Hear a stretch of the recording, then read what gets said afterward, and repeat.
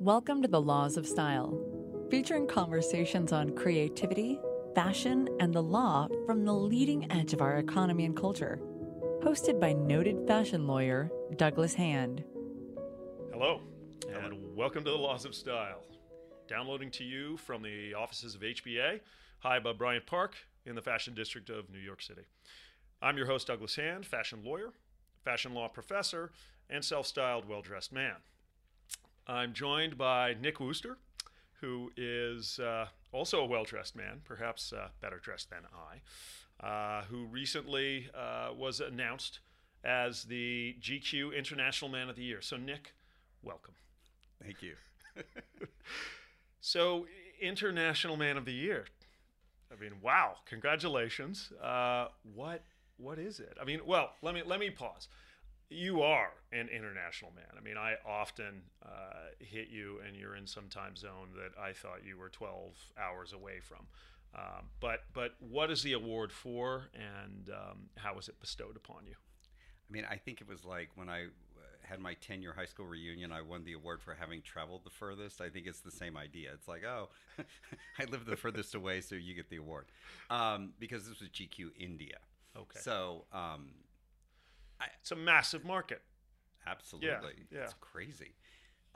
And I'd never been to India. So in that way, it was an awesome way to see a country and be a guest in a nice place. And, you know, the thing I would, that when you made that lovely introduction that I would say about being best dressed, I would just say I'm the most dressed. And what I mean by that is I probably just have more clothes than anyone else, so something's bound to be good. Right. Well, we're going to get into what your closet looks like, and we're going to get into your various wardrobe changes over your career. But I want to lay a little groundwork for some of our listeners who may not know your background. Kansas born and bred.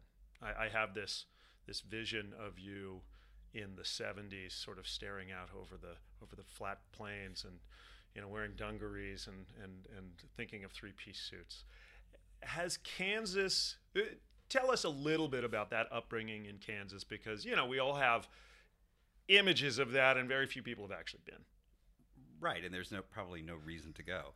And the other thing is, it doesn't exist. I mean, the 70s, I mean, I believe I was born at exactly the right time. Like, to have grown up in the 60s and 70s was kind of phenomenal. I mean, the kind of music that they played on the radio is, considered some of the best music in the world. Like, Stevie Wonder's Songs in the Key of Life is like an amazing album. This was the kind of stuff we heard on the radio. Yeah. So this, so it was a time and place where we didn't lock the house. We didn't lock our cars. I mean, in 1976, when I was 16 and drove a VW Bug, I mean, we used to put the keys in the visor and then just go into the shopping mall. Like, there was no such thing as locking the car. Right. I think gas was like 50 cents a gallon. I mean, it was a completely different time and place. And so I was, I didn't, and also, this is something too about the culture. There were only 3 channels. So the entire world saw the same thing all the time. It was like 30. You would have a 1 out of 3 chance of seeing the same thing at any given moment. Right. So the references were much more universal, and consequently, how we looked was much more the same. Like, if you look at Brady Bunch reruns, that's what I looked like as a kid. Like, that's what my brothers looked like. That's what my parents looked like. Peter or Greg? Well, I was the oldest, so... Anyway, I digress. It is interesting, men and women of our vintage, having straddled this time when life was inherently slower because, the personal computer, let alone the internet, were still things that were to come. But we'll put a slight pin in that because it'll be interesting fodder for some of our conversations about retail.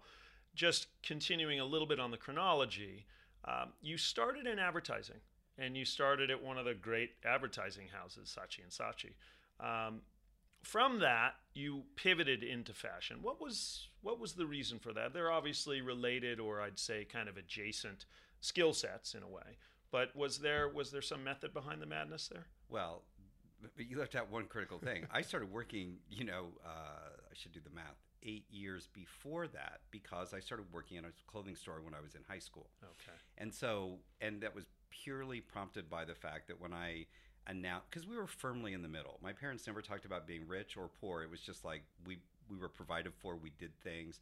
But and I guess maybe when I sort of understood that, like, oh, you mean I can't get what I want, was when I announced to my mom when I was like a freshman in high school, oh, these kids have a cashmere sweater, I want one. And she's like, I'm happy to buy you a sweater, but it's not going to be cashmere. If you would like one, you should go work for the place that has them.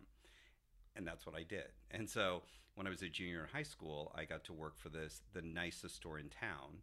And, on afternoons and evenings after school, so from like 3 to 6, 3 to 7, and then on the weekends on Saturday.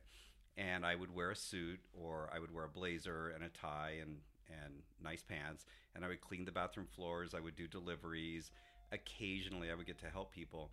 But after a couple of years of this, by the time I was a senior in high school, Charlie, the owner, the son of the owner, like in those days, like the Gant salesman would come through, and they would have swatches, and Charlie would be like, Nikki, what are the 3 best plaids here?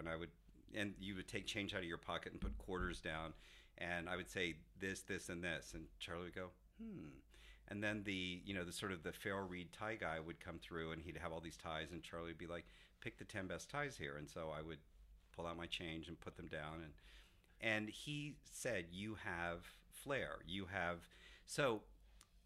and then he took me on buying trips, so to Dallas, Kansas City, and then eventually New York.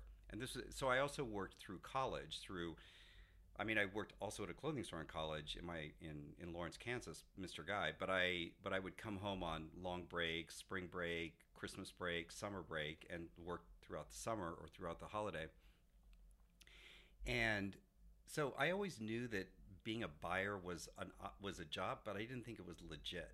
So I studied journalism, and I wanted to work in an office because I thought that was more respectable than working in a store. So that's how I started, was because I started working in advertising because I studied journalism, and I was like, oh, I'll be like Darren Stevens, and like that's from Bewitched. You probably have no idea what this is. I can't wiggle my nose either. I wanted to, yeah. Exactly. And what I learned quickly was, and I was also assigned, I worked on Procter & Gamble, which in the scheme of advertising, like people that get to do that, and everybody in my sort of like pledge class of the people that I started with, went to Ivy League schools and all this kind of thing, and I didn't. But I was not interested in something like Procter & Gamble. I might as well have been an accountant or worked in finance. It was way too disciplined, way too non-creative for me. And so after understanding, after a couple of years, that, okay, this isn't really the track for me, somebody said, what would you like to do? And I was like, oh, maybe I want to be a buyer, because I had sort of done that job as a kid in high school. Yeah. So that's how I made the pivot. And also the only reason I'm working in fashion is purely for selfish reasons, because I'm just in it for the clothes or the discount. Right. Well, so you worked for a couple of the greats early on, Barney's, Bergdorf Goodman. Were you drawn to those retailers because of the luxury price point, or was it something about, you think your perspective that led you there? I 100% won the lottery as far as I'm concerned twice. So the other job, which really was the first job. So what happened was, I was actually, after Saatchi & Saatchi, I worked for 1 year selling advertising space at New York Magazine. I'm super grateful to them for diagnosing my drug problem long before I did. And after they gave me an opportunity to go to AA and blah, blah, blah, which was also very gracious of them. And, they kept me on 10 months, way longer than they should have. They let me go, which was a very loving thing to do in the end. That's when I sort of understood that, like, okay, I need to do something else. And a woman that I had met was a buyer at Saks Fifth Avenue. And so I was introduced to her, and she's like, okay, you want to be a buyer at Saks? Here's how it works. You either get in the training program, which this was in the sort of February, March of 1986. The program starts in September, so it's like, well, I need to work before September, and that's if I could even get in that program. Or you can come and work in the store as an assistant department manager. And sometimes we take people from that pool and put them in the buying office. I'm like, okay, cool, I'll take that. So for a year, I was, shoveling cashmere sweaters on the main floor, basically overseeing salespeople and also having to sell myself. And a woman who was a cosmetics manager went to Barney's, and in 1986, Barney's was one store in Chelsea. They had just opened basically an entire block of women's wear, and so she went as a cosmetics buyer, and she came in the store and said, "Oh, listen, Peter Rizzo, who was the men's GMM, is looking for an assistant buyer in one of his areas," and so she made the introduction. I interviewed with Peter, with Gene Pressman, and with Fred Pressman, and shockingly got that job. I just wanted to work at Barney's because it was the coolest store in the world. I didn't have any concept of luxury. Barney's price in point. the mid '80s must have been an absolute heaven for you. There was, I think it was Bloomingdale's that says like no other store in the world. This truly was like no other store in the world. And unfortunately there isn't anything since. It was really one of the most amazing time and places to be in retail. And again, how the hell did a kid from Salina, Kansas get that opportunity? I'm just super lucky. You're connecting the dots a little bit. My pre-pro didn't include some of those early jobs, so this is why we ask, this is why we tell. But so to pivot once again, although slightly less dramatically, onto the brand side, from those experiences. You then went to Calvin, you were at Polo, and you were really on the design and merchandising side there. Right. How did that come about? Was it just a skill that you recognized through selling different brands that you had?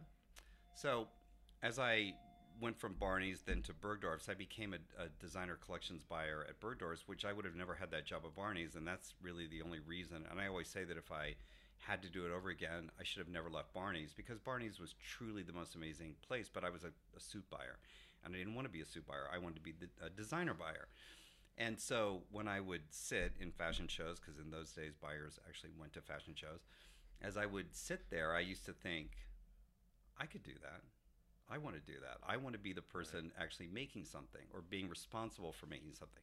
Okay, again, that's youth and hubris and, and ambition and unbridled ambition. I was super ambitious. That's the other thing is it didn't occur to me that like you couldn't do these things if you weren't properly trained. And I learned later that, there's a lot of resentment. There was a lot of resentment at Ralph Lauren by people who were properly trained designers having somebody like me come in and work in design. I understand that. I still maintain to this day that just because you can draw or sketch or know how to cut a pattern doesn't mean you have good ideas or good taste. Mm-hmm. I believe those are two different things. But to be able to speak the language of design, which is sketching or cutting a pattern, I revere those skills, and I'm so sorry and but in awe of people that do have them. But my job today, and what I believed at the time, and what Ralph believed, because that's how they set it up, you need to work with people. So people who have good ideas can also work with the people that speak the language. It's like, and then together you can come up with, and that's really kind of a version of what I do today. Yeah. So 80s, 90s, New York City, New York Fashion Week. Those in a way were the salad days for U.S. fashion. You had sort of the big four that were really spreading their wings a bit, and by that I mean Calvin, Ralph, of course, Tommy, and Donna, but other U.S. brands that were doing well and really rivaling the European houses. What was that like? What was New York Fashion Week like back when it was here on the Park? Talk about those days and maybe juxtapose them with what New York Fashion Week is for you today. This is going to probably make me super unpopular. Okay, so, the 90s, people like Fern Malice, she was really responsible for, and along with, you said, like the big four, and many, John Bartlett, There were many brands and designers that were, I would say, world class, that could be on the same stage at the same time. And because of people like Fern, that and the CFDA, that really fostered and allowed this to sort of happen. It was an incredible time. I mean, working at Calvin, Carolyn Bessette worked in public relations. Narciso Rodriguez was designing, Jackie, whose last name I'm forgetting, who went on to work with Donna for many years. I mean, some of the most talented people were at Calvin Klein at that time. It was like being at Barney's with Simon Doonan, or at Bergdorf's with Don Mello or Angela Patterson. Like, there were just legendary people. Yeah. And I think that's kind of the point, is that it was different than it is today. I don't know who those same legendary people are. I'm sure they exist, and this is nothing against anybody but it's just different. It's just different.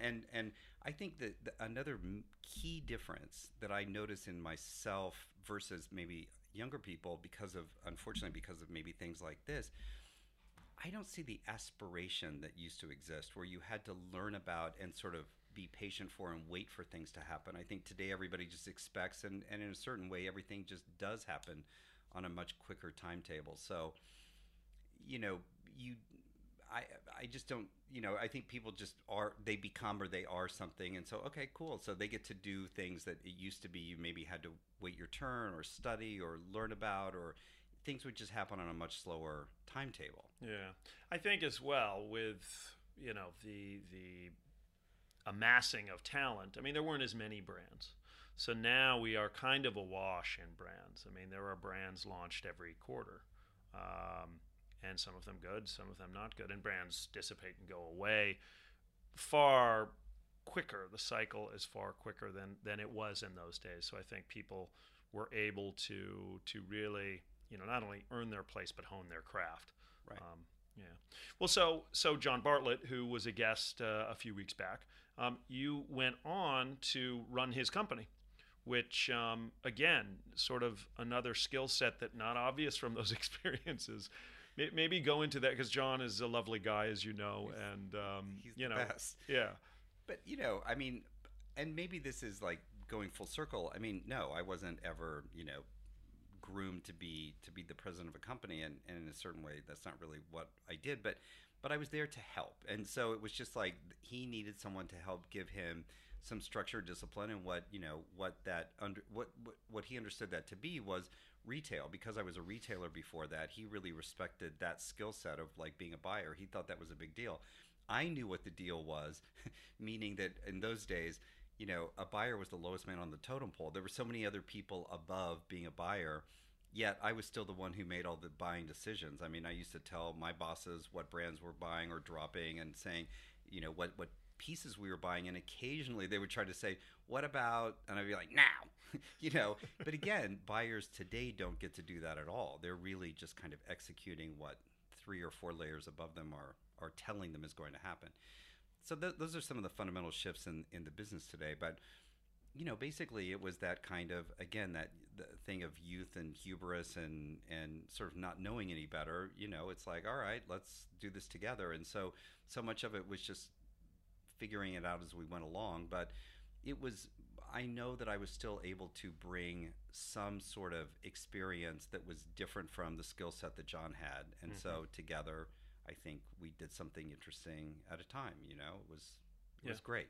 And it kind of paved the way for my life today, which is like basically working in Italy, which there are pluses and minuses of. But, this idea that, because it was also Narciso Rodriguez at the time was doing Loewe, and Michael Kors was doing Celine. So there were Americans who were consulting with brands at the time, and it's a template that started sort of then, that it continues to this day. Yeah, for sure. Well, maybe one last stop before, in a way, current events. Your stint at JCPenney. Your brief stint at JCPenney. And, Ron Johnson, for all of his prior accolades, is widely regarded as having failed in his position there. But I wonder now, with hindsight and knowing what we know about where retail is, do you think there was any wisdom in what Ron was trying to do with JCPenney? 100%. It was the most amazing 49 weeks of my life. I was there for 50, and 49 of them. Did that gain you your bonus or not? You have to be there 52? We don't need to talk your severance package. But I'm going to say the most positive things. It was the most amazing, really one of the most amazing work experiences I've had in my career to date. And for 49 of those weeks, it was under the leadership of Ron, who I still to this day believe did a phenomenal job. And I fundamentally believe that everything Ron wanted to do was correct. The only problem was the order in which it happened. Mm-hmm. I do believe that it could have been a template for something to change and really help change retail in a way that needs to happen.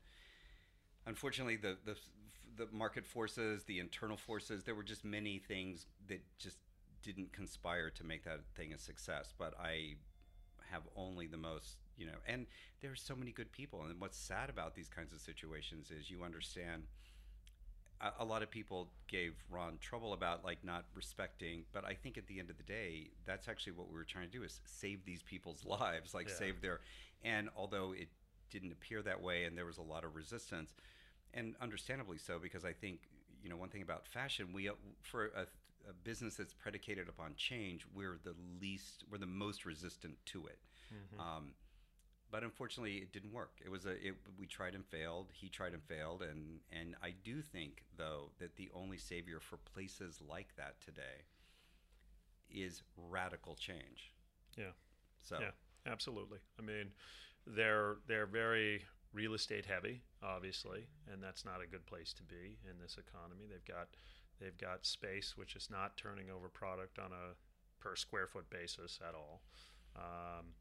And it may very well be too late. I mean, we're 2 blocks away from what was Lord & Taylor's flagship, which was a gorgeous retail presence on Fifth Avenue, and it's WeWork space now, or it's going to become WeWork space as they rip stuff out of there.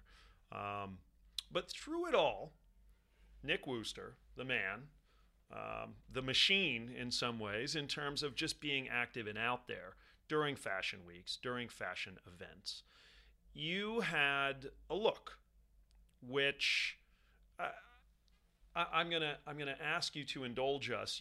How much of that did you cultivate yourself? How much did you feel was you supporting designers that you liked and appreciated?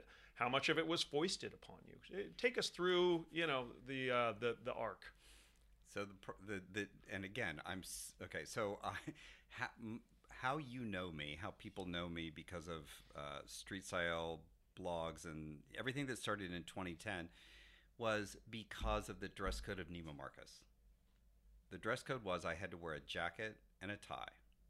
And so I just worked within that parameter, and that's what gave me the sort of the runway to be able to create the images that I didn't create the images, but to be the content for those images.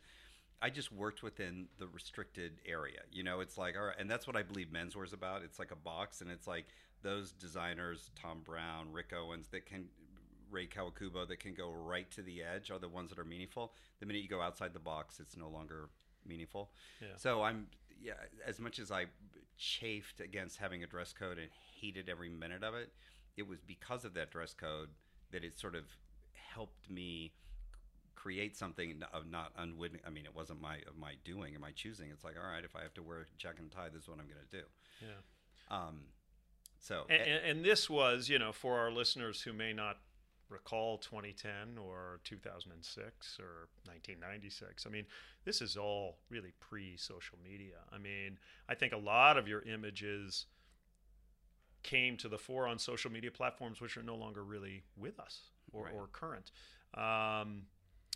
But maybe using that to talk a little bit about the laws of style, for which you very graciously wrote the foreword.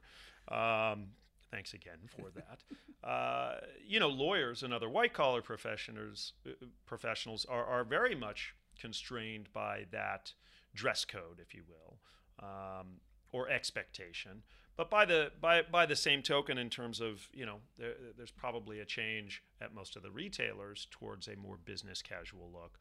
Most law firms have now gone business casual all week. And it has many men in a state of confusion because while, unlike you, they weren't going to take a lot of risks with the suit, they knew how to wear a navy suit with a white or blue shirt and a striped rep tie and look very passable, acceptable, like a lawyer, like a banker, like an accountant. And now they're kind of faced with the prospect of business casual, whatever the fuck that means. It's the worst possible thing that happened to men. I mean, I call it business casualty. Like, it's terrible. I mean, and again, it's probably for exactly my same experience. Men hated being told what to wear. They hated being told what to do. They hated knowing that they had to wear this uniform. And yet, that truly was the most liberating thing in the world because it freed them up from having to ever figure out what the fuck to do. Mm-hmm. And so I've always said there are a few easy fixes to how you can, let's say, navigate the terrain. But really, at the end of the day, that's what everybody should wear is a well-cut navy suit, a well-cut gray suit, a white or a blue shirt, solid only, maybe stripes if you're feeling really frisky, a solid tie, a striped rep tie, basic, because most people shouldn't do what I do. They shouldn't do what you do. They shouldn't prioritize clothes. There are many, many, many more important things to worry about. But that doesn't mean give you the license to not look good. You can still look great. Yeah. Starting by going to the gym, watching what you eat, but also dress in one color. If you just wear navy blue head to toe, you will always look put together. It could be a navy blue sweater from Uniqlo. It could be a navy blue cashmere sweater from Brunello Cucinelli. You could spend $40 or you could spend $4,000 on the exact same item. That's not the point. So don't go for this. Don't go for this. No one should look like this. By the way, listeners and viewers on YouTube, we did not. I know my tie now ceases to pop against that sweater, but there was no coordination or sort of pre-agreed pink day going on today. Well, I wanna slowly tease out some of these pieces because there are a lot of gems here, I think, for our listeners, particularly men who want to be fashionable. There are billions of types of men, but I think the two poles within a white collar situation are those that are kind of fashion Luddites and they just want to get through the day and be comfortable but not be called out on being schlubby. And then there's kind of the more peacock guy, the guy who does want to be fashionable, the guy that does follow you on Instagram and wants to integrate those pieces. So let's start with that guy because he's more interesting to me than the Luddite. What are some cautionary tales? Let me ask this. How do you like, and having been your lawyer for many years, but I'll ask, how do you like your lawyer to look? I like when you visit him in the office. I like my lawyers to look expensive. Okay, that's. No, I mean, I think you have to look. Okay, I'm super shallow, but I also am not. If you work in fashion, you should look like you work in fashion. You need to look the part in some way. Mm-hmm. So, and I mean that. I really mean that. Yeah. Okay, so you do because you do what you just also asked me about, like. You wear the people that you represent. And I think that's super. I think it's my job too. It's like I need to support brands, designers, stores that I want to see be successful. And I think we all need to be successful because we really need each other. It's like an ecosystem that's interdependent on, everyone surviving. It also makes your word when you are actually representing someone, believe in them, and you're, at least in my case, maybe stretching yourself by wearing something into the office that might not be Brooks Brothers. Isn't Brooks Brothers. It's Willie Chavaria or it's Philip Lim or it's something that maybe is a little outside of a more traditional norm. Within the safety zone of that blue suit, blue pinstripe suit, gray flannel. What are some of the areas that are more interesting, gentlemen, can do where he's not going to go over the line of looking too much like a glamazon but he can express himself and feel like he's taking a little bit of license. I mean, that's what accessories are for. So, and again, the world is populated by people who believe more firmly or fully in that, and sometimes that scares me. But again, that's kind of what it's for. It's an accessory. I believe that the suit or the clothing is the foil for your face, your eyes, your hair, the fit. Because that's really the most important thing. I've said this a million times, but it's like, it doesn't matter what the price of the item you have on your body is. If it doesn't fit properly, it's going to look cheap. Yeah.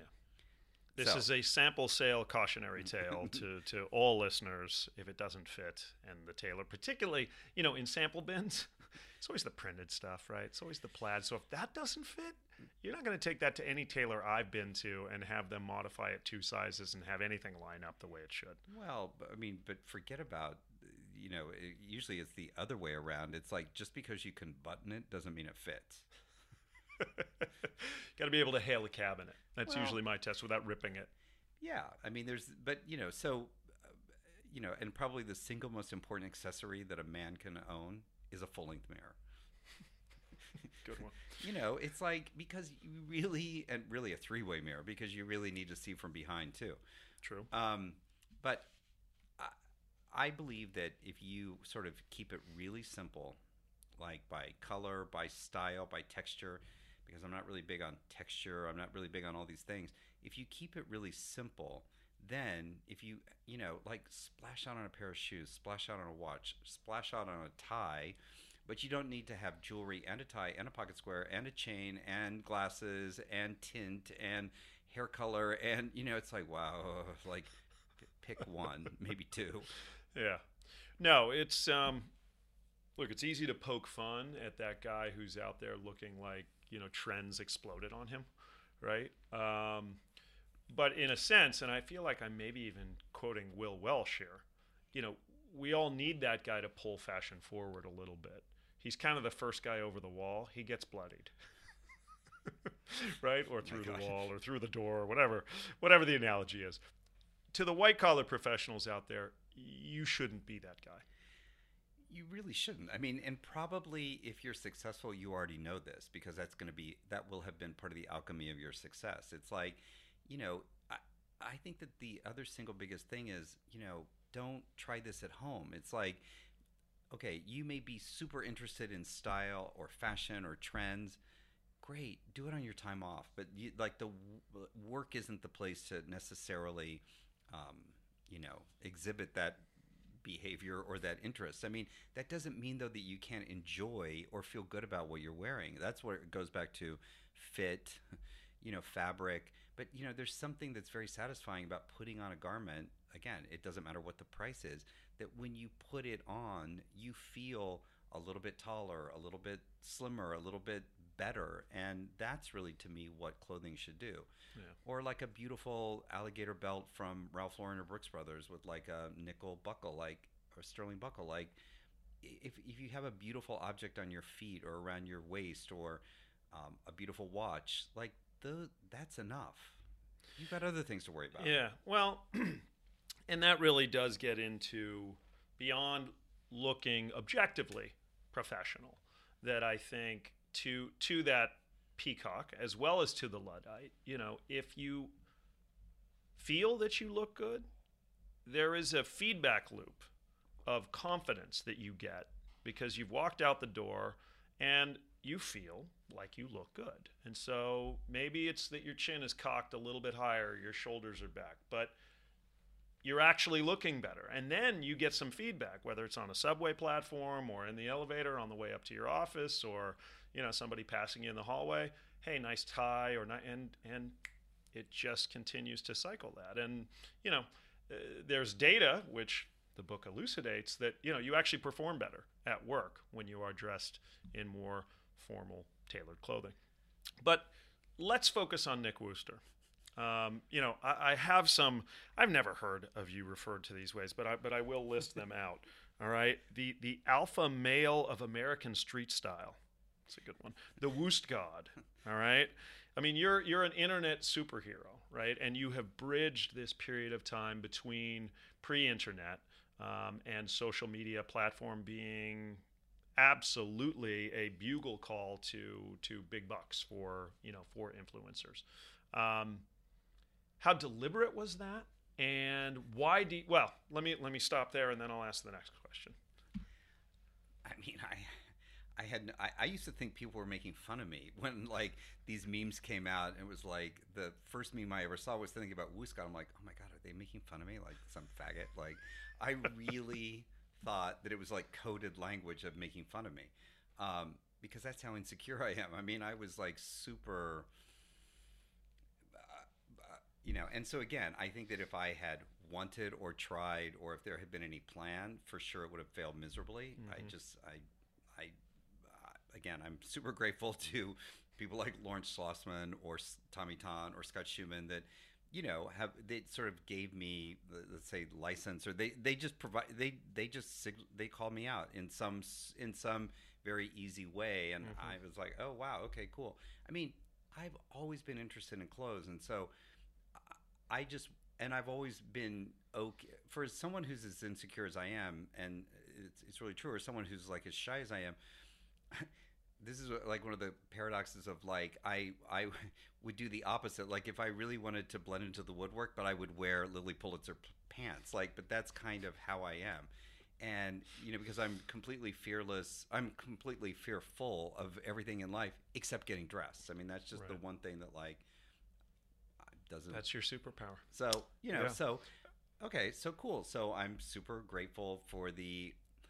Well, that authenticity obviously resonated, and I would love to talk about some of the great street style photographers, or I won't even give some of the great photographers who have shot you, and about sort of how that has evolved.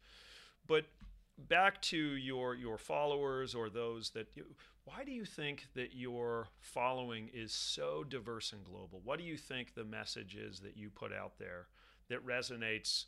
Not just here in the U.S. and not just in Europe and not just in India, but globally? Well, I used to say the only reason that I even got an audience was because of tattoos. Was because, so here was this 50-year-old guy who broke the dress code and got written up at Neiman Marcus for not wearing a jacket one day to the shows in Paris because it was so boiling hot, and I showed up in a Fred Perry short sleeve shirt, and I remember the internet sleeves. Did sort of explode that like, holy fuck, he's got tattoos. And so I'm convinced that that's why young people took notice, because like, who's this old queen? Like this old guy. I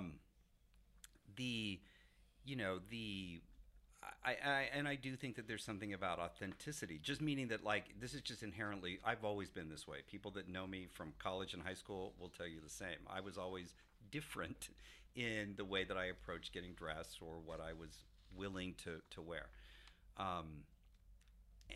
And I still to this day can't quite figure out why, because I used to say in those days that if you were young, if you were black, if you were Asian, or you were straight, you were interested in me, but I couldn't get arrested with gay white guys.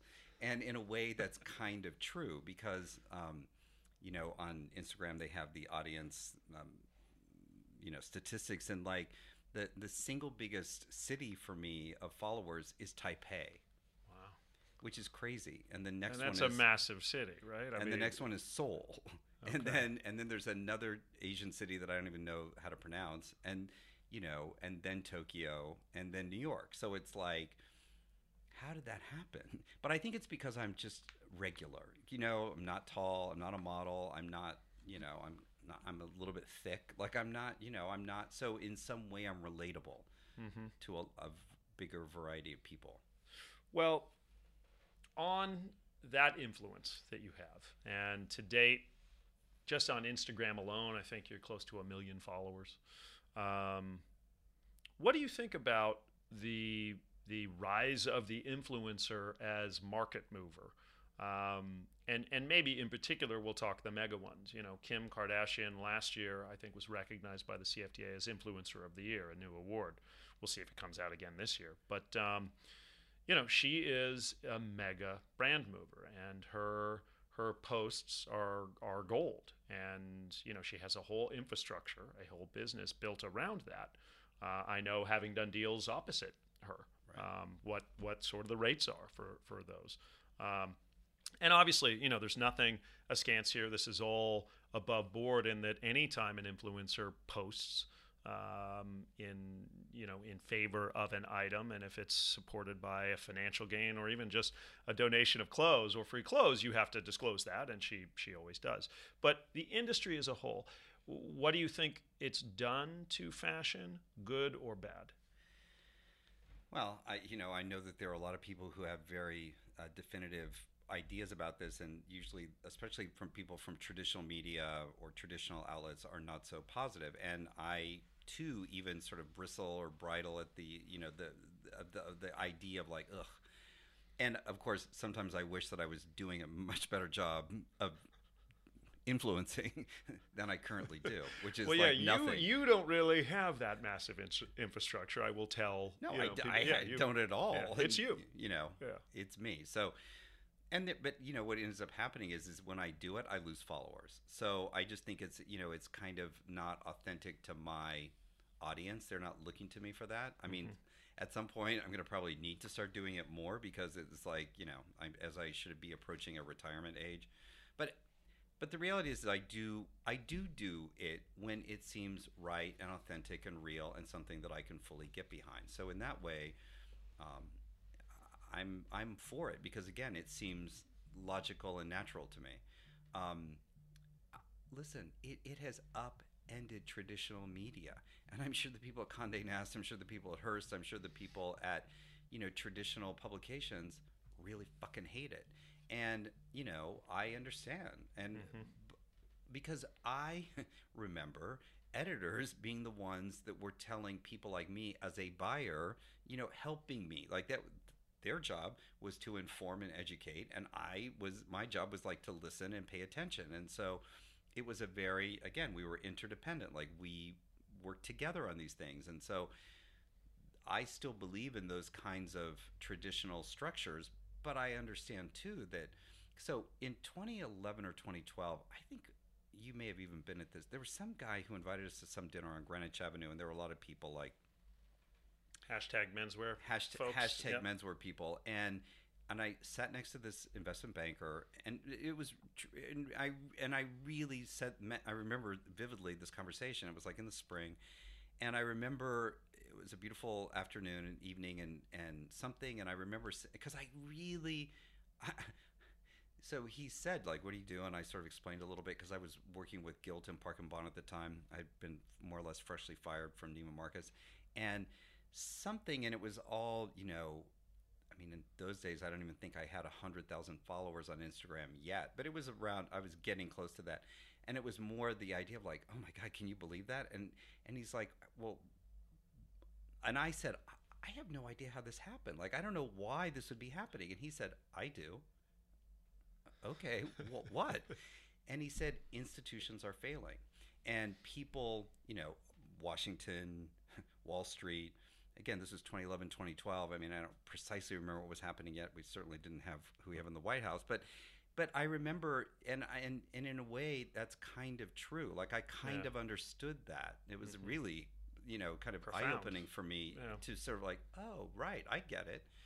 And so, because you're right, because, so if magazines or institutions used to be the ones to tell us, it really was because of Kim Kardashian and everything else, that it really people were looking to individuals to also do that. And, there's always been celebrity endorsements. I mean, that didn't start with Kim Kardashian, but as a business model, and really the ability, and and I remember like bloggers being such a problem for all the editors, and again, rightly, understandably so, because they were taking up valuable real estate that could have gone to the second tier or the third tier.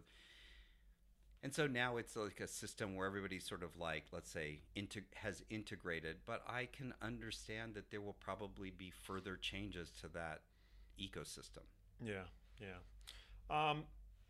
I think I know the answer to this without asking, but do you have any style icons that have either informed the way that you present yourself, or they haven't, but they're still style icons for you?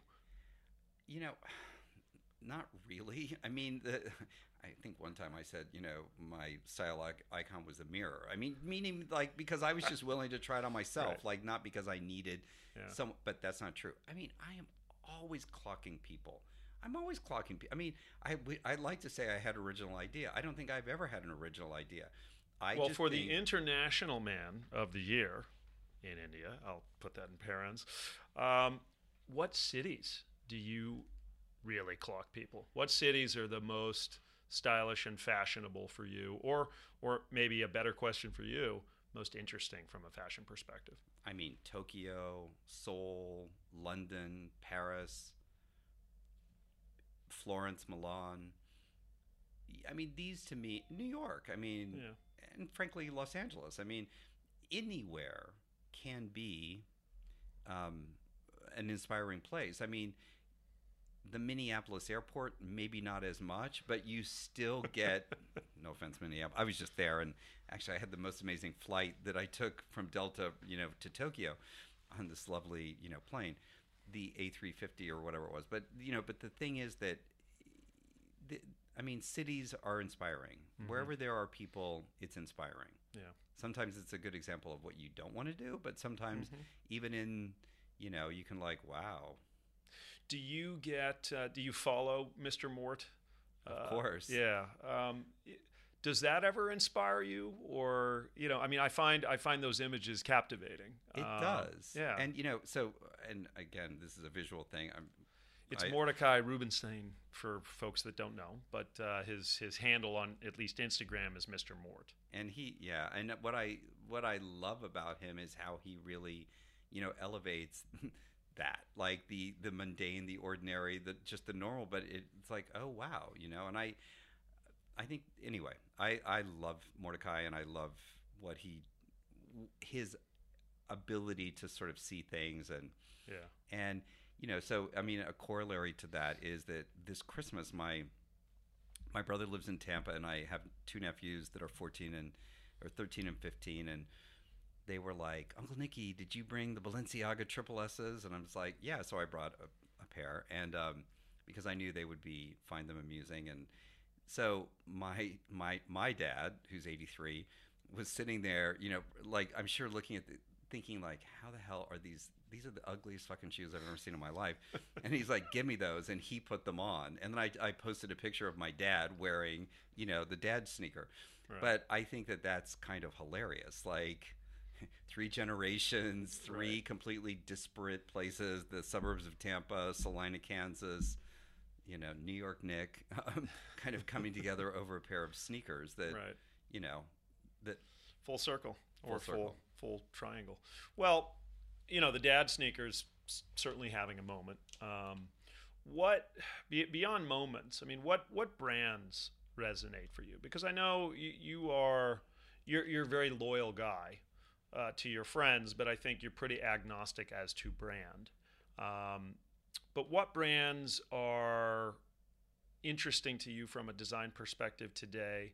And I'll I've always been interested in the things that are not obvious. Now, I mean, like we were talking about the triple S's. I own three or four pair. I still wear. I do wear obvious things. I mean, I have another friend, George Cortina, who's a very stylish guy, who would say that I'm very obvious about how I get dressed, and I probably am. But I really, in terms of clothing, like things that are maybe people don't know about or not so. But by that I mean like power brands, Prada, Gucci, that kind of thing. I probably, although I really am loving Prada these days,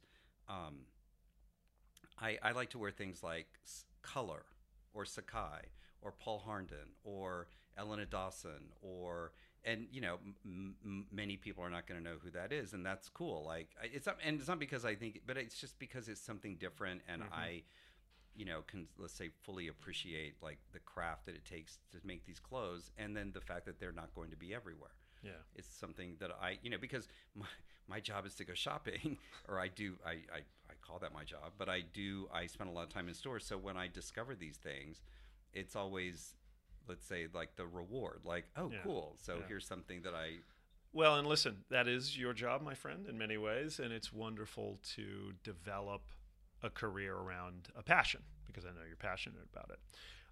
Let's focus on what you got on today, which is hard. It's hard not to focus on it. I feel like my eyes are going to be shooting laser beams out later this afternoon.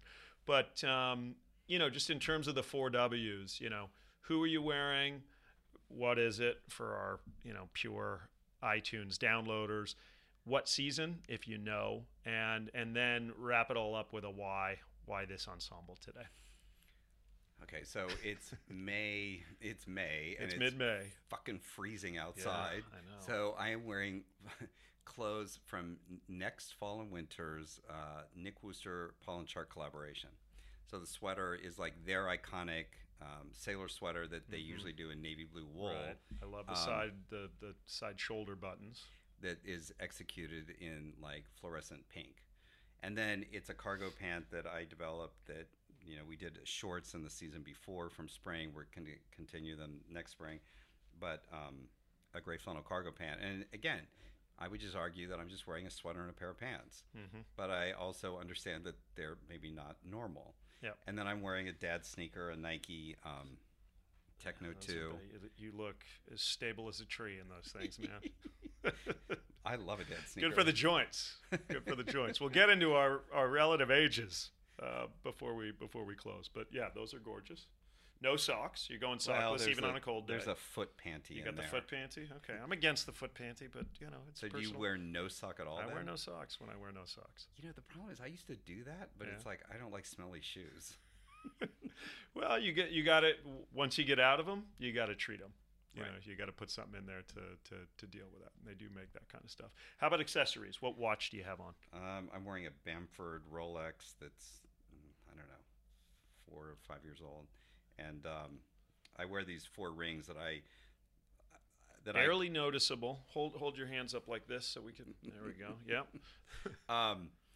One's a wedding ring from Tiffany. The other was a wedding ring from Tiffany, but I lost it. And then I was in Japan and found this super thin one. And then I had some store on Lafayette Street, kind of across the street from Supreme, who made this one and this one. So yeah. 4 gold bands. 4 gold bands. Anything else? I think that's it. All right, that's it. Sunspell underwear. Sunspell underwear. Oh, that's good to mention. And I think I know the answer to why, because probably why not. But any you're coming in today, you're traveling. Any other whys to this ensemble today? I mean, just because so I don't wear jeans. Like I never wear jeans. Denim's not that comfortable. Right. Right. That's what I've always said. It's not comfortable. Particularly some of the washes we've seen come out over the the last decade that are like wearing cardboard pants. Yeah, and just like a mom wash, dad wash light blue jean never seemed kind of dressed in any way, shape, or form. Dressed up, dressed down. It just never seemed dressed to me. Seemed like kind of like. It's interesting coming out of Kansas and Ralph Lauren that you would be. I'm not going to say anti-denim because I know you're not, but it's just not a preference. I'm the same way, and born and raised Southern Californian. Sort of the epicenter of denim. Right. I don't feel denim is very functional. I'm not out driving railroad ties, right? I'm not out bucking Broncos. Like I'm doing legal work. So denim, while it's very prevalent, there's a whole subchapter in the book, which you may remember, which is kind of the anti-denim statement, which I go out there with. But then since I know half of you are going to do it anyway, here's how you do it. Right. And denim is listen, so I have a pair of ready-made jeans from Tokyo that are essentially like 6 pair of Levi's that have been disassembled and reassembled in a way, and they did it sort of before Vetmont, but it's like that idea. They put trouser pockets in them, they lengthen the crotch, but it still has the Levi's pockets in the back, and it is a mom wash jean, but it's artisanal. Yeah. So, and I do wear those are like the jeans that I keep in sort of my rotation that when I do, which is rare, and I think if you're wearing jeans, you need to wear shoes. I don't wear jeans with sneakers. Mm-hmm. It's like jeans with a pair of wingtips or, churches or something like that. Like I like a heavy English shoe with a pair of jeans, and then you can wear something, you can wear a hoodie on top, or you could wear a cashmere sweater on top. Or a blazer. or a You know, jacket. I mean, it's not so much the look that offends me on jeans. It's honestly how they wear. They just seem silly in the office, candidly, where you're not doing those two very active occupations I listed or any others. Maybe changing the photocopier, But Yeah. But anyway, but I believe in things like chinos or trousers because I feel like and Eugene Tong is a great fan of. He's a very stylish guy. he is. He's a style icon.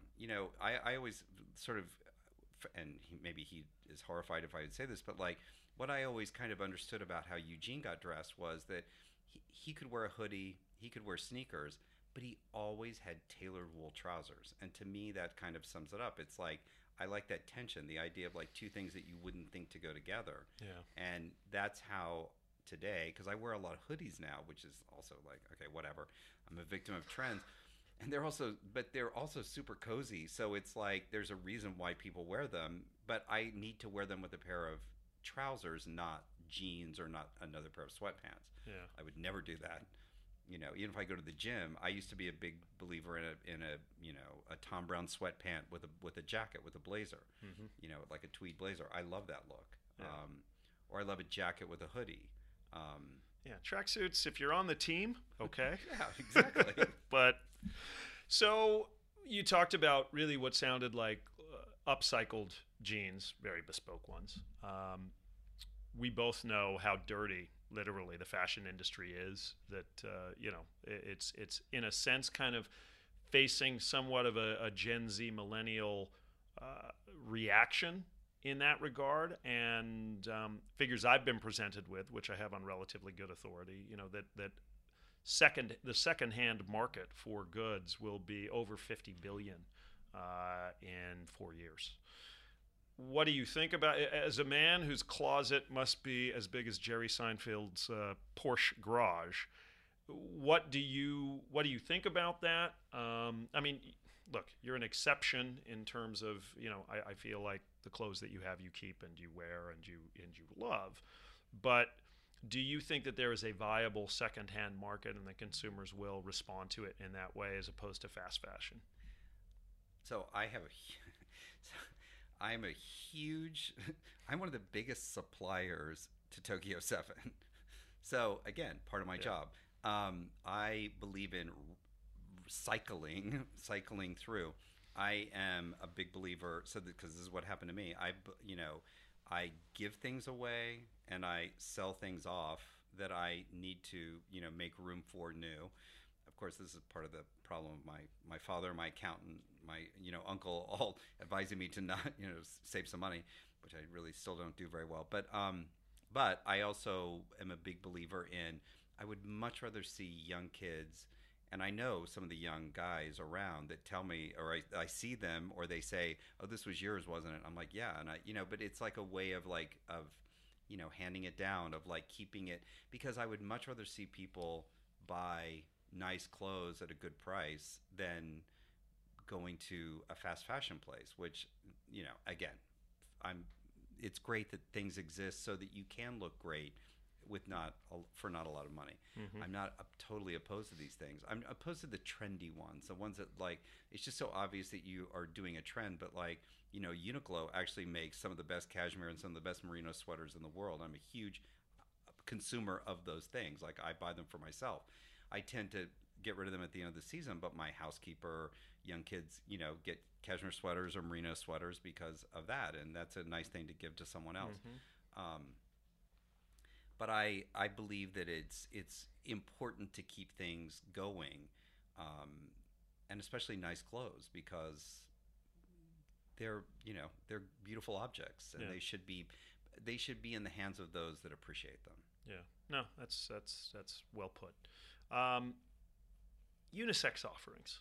There has been a growing, I won't say movement, but there are more brands seemingly than ever offering unisex, not branded men's or women's, not placed if they have their own retail, on the men's side or the women's side.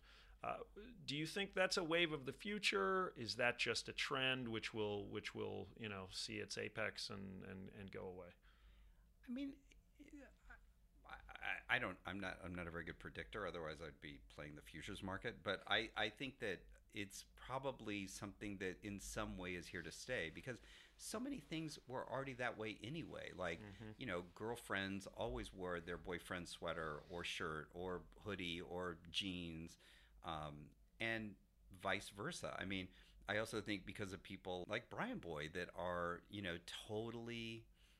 He's a dude and he totally wears women's clothes and wears makeup, but he's and so I do think that that's also something that's here to stay. Like, good, why not? Like, if you want to paint your fingernails, if you want to do, but you're a dude, like, cool. Like, so I think that the rules that I certainly grew up with I've broken down, and so why not? And also is like, so as the population gets bigger, you can go into a women's department, and so a guy could probably find clothes if he's comfortable and wants to do that. He can find things there, because also the customer base has shifted to so many more Asian people are everywhere, meaning they're everywhere in Europe, everywhere in the U.S.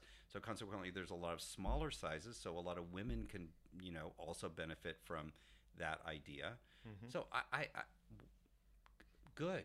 Yeah. Knock yourself out. Like, if you want to carry a handbag, I love it. If you want to wear a skirt, Comme des Garçons, the black range, and maybe some others as well, but it's unisex, and Barney's carry it, 4510 carry it, I'm sure some other stores do as well. And, the skirts, the sort of skirt pants, the jackets, they're, one size from double XS to double XL. And if you can fit in it, you want to wear it, knock yourself out. Yeah. I had Yoli Tang on several months ago, and she's from Malaysia, and everybody wears a sarong, right? So there definitely are huge regions of the planet where it's already unisex, and it's been unisex for centuries. What about the label of streetwear that seems to perhaps be a little over applied? And, I think of our friends Dowie and Maxwell, right? Public school. It's got a very urban sound to it, literally public school, right? Yet their background and a lot of their early designs were tailored clothing. Yet I think they often were labeled as, oh, it's streetwear. Right. But what do you think about that label? And, is it a shorthand for something, or is it more insidious? Well, I think it's all of the above. I think it's super insidious, especially to the people who are labeled that, because they kind of, let's say, can't get out from under it, or seemingly their business. And that's also one of the bigger problems of the business. It's been going on for 30 years. And as a retail, and so I'm wearing my retail hat now, but when I was a buyer, you have very finite resources, meaning like your budget for a certain thing is going to be X.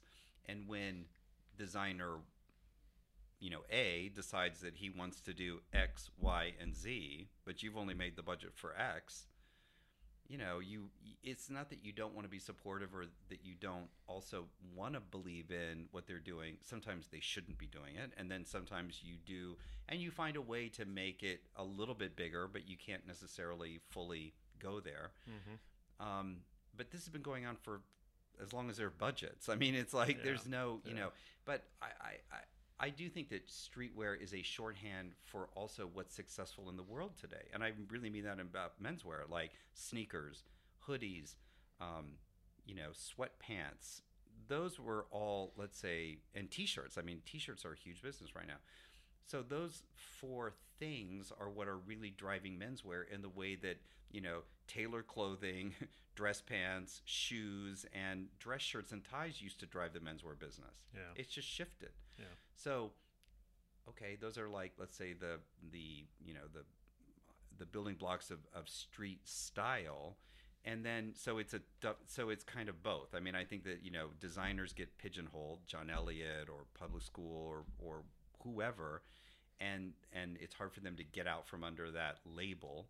It can also be a thing about, like, if you're black, if you're, from the city, that like an urban setting, it can be. But I mean, at this point, I just look at I just think you have to look at things for what they are. It's like if it's a sweatshirt, it's a sweatshirt. I don't care whether it's from Balenciaga or whether it's from Aaron Preston. It's like a sweatshirt's a sweatshirt. It's what you do with it that I think is the interpretation. And it's a hugely successful segment, as you mentioned. I mean, I'm sure Paul Stewart and Joseph Abboud would love to have a street style moniker on at least a subset of their offerings. Well, the other street related topic, street style photography, that I wanted to come back around to.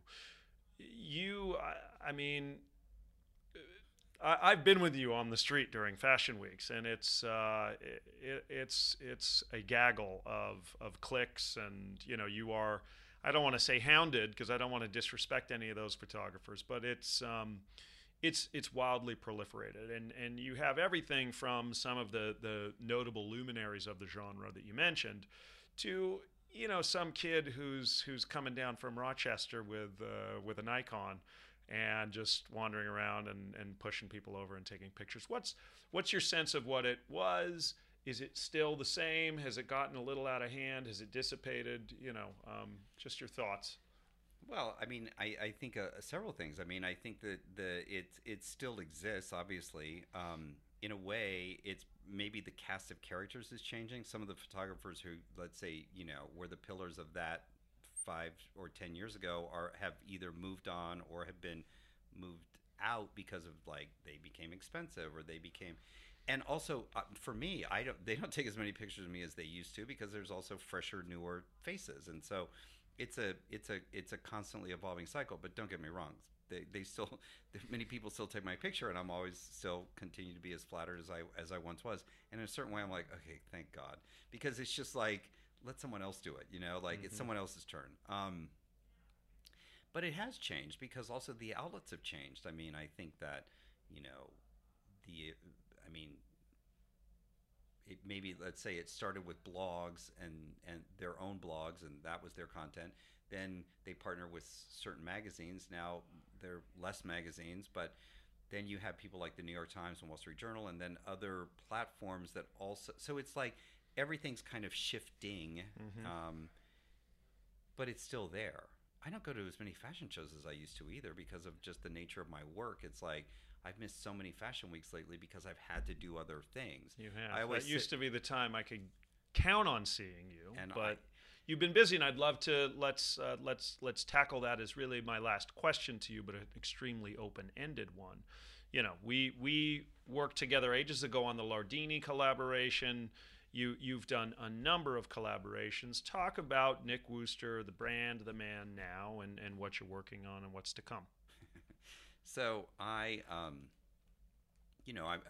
so Lardini transitioned to Paul & Shark because the commercial director of Lardini is now the general manager of Paul & Shark. Okay. So, this is advice for kids.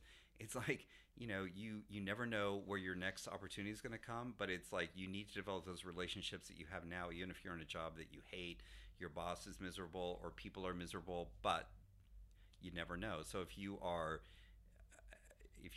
do a good job in some way, people remember, and it's like no secret.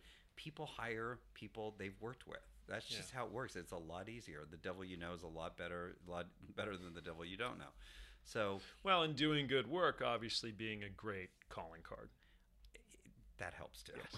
But, so anyway, so I have been working with Paul & Shark for the past 2 years. I continue to work with them. I mean, the difference is I'm spending more time, and I'm really helping them in sort of all areas. They also collaborate, or they're collaborating with some other people right now too. But I'm doing a collaboration with my name on it. I'm also designing the women's.